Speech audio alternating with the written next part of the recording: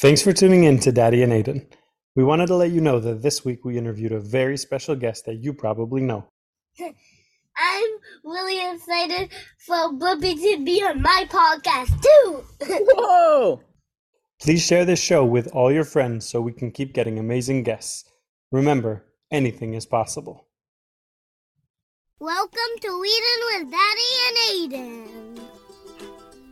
Tonight we're reading The Recess Queen, written by Alexis O'Neill. Mean Jean was Recess Queen, and nobody said any different. Nobody swung until Mean Jean swung. Nobody kicked until Mean Jean kicked. Nobody bounced until Mean Jean bounced. If kids ever crossed her, she'd push 'em and smush 'em, lollapaloosh 'em, hammer 'em, slammer 'em, kits and kajammer 'em. That's not nice. Yeah, that's not nice at all. There's a lot of things it seems like Mean Jean does that's not so nice. Say what? Mean Jean growled. Say who? Mean Jean howled. Say you. Just who do you think you're talking to? Mean Jean always got her way until one day a new kid came to school. Katie Sue. A teeny kid. A tiny kid. A kid you might scare with a jump and a boo. But when the recess bell went ringety-ring, this kid ran, zingety-zing, for the playground gate. Katie Sue swung before Mean Jean swung. Katie Sue kicked before Mean Jean kicked. Katie Sue bounced before Mean Jean bounced. The kid you might scare with a jump and a boo was too new to know about Mean Jean, the recess queen. Well, Mean Jean bullied through the playground crowd. Like always, she pushed kids and smushed kids, lollapalooshed kids, hammered 'em, slammered 'em, kits and kajammered 'em, as she charged after that Katie Sue. That's not nice. That's not nice at all. Say what, she howled. Say who, she growled. Say you, she snarled and grabbed Katie Sue by the collar. Nobody swings until Queen Jean swings. Nobody kicks until Queen Jean kicks. Nobody bounces until Queen Jean bounces. And she figured that would set the record straight. She figured wrong. Katie Sue talked back. Just as sassy as could be, she said, "How did you get so bossy?" Then that punny thing, that loony thing, grabbed the ball and bounced away. Oh, Katie Sue was one quick kid. She bolted quick as lightning. Bouncity, bouncity, bounce. Kickity, kickity, kick. Swingity, swingity, swing. Mean Jean thundered close behind. Bouncity, kickity, swingity. The recess queen was not amused. She raced and chased and in-your-faced that Katie Sue. No one spoke, no one moved, no one breathed.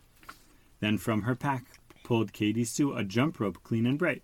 "Hey, Jeanie Beanie," sang Katie Sue, "let's try this jump rope out." Here's one thing true. Until that day, no one dared ask Mean Jean to play. But that Katie Sue just hopped and jumped and skipped away.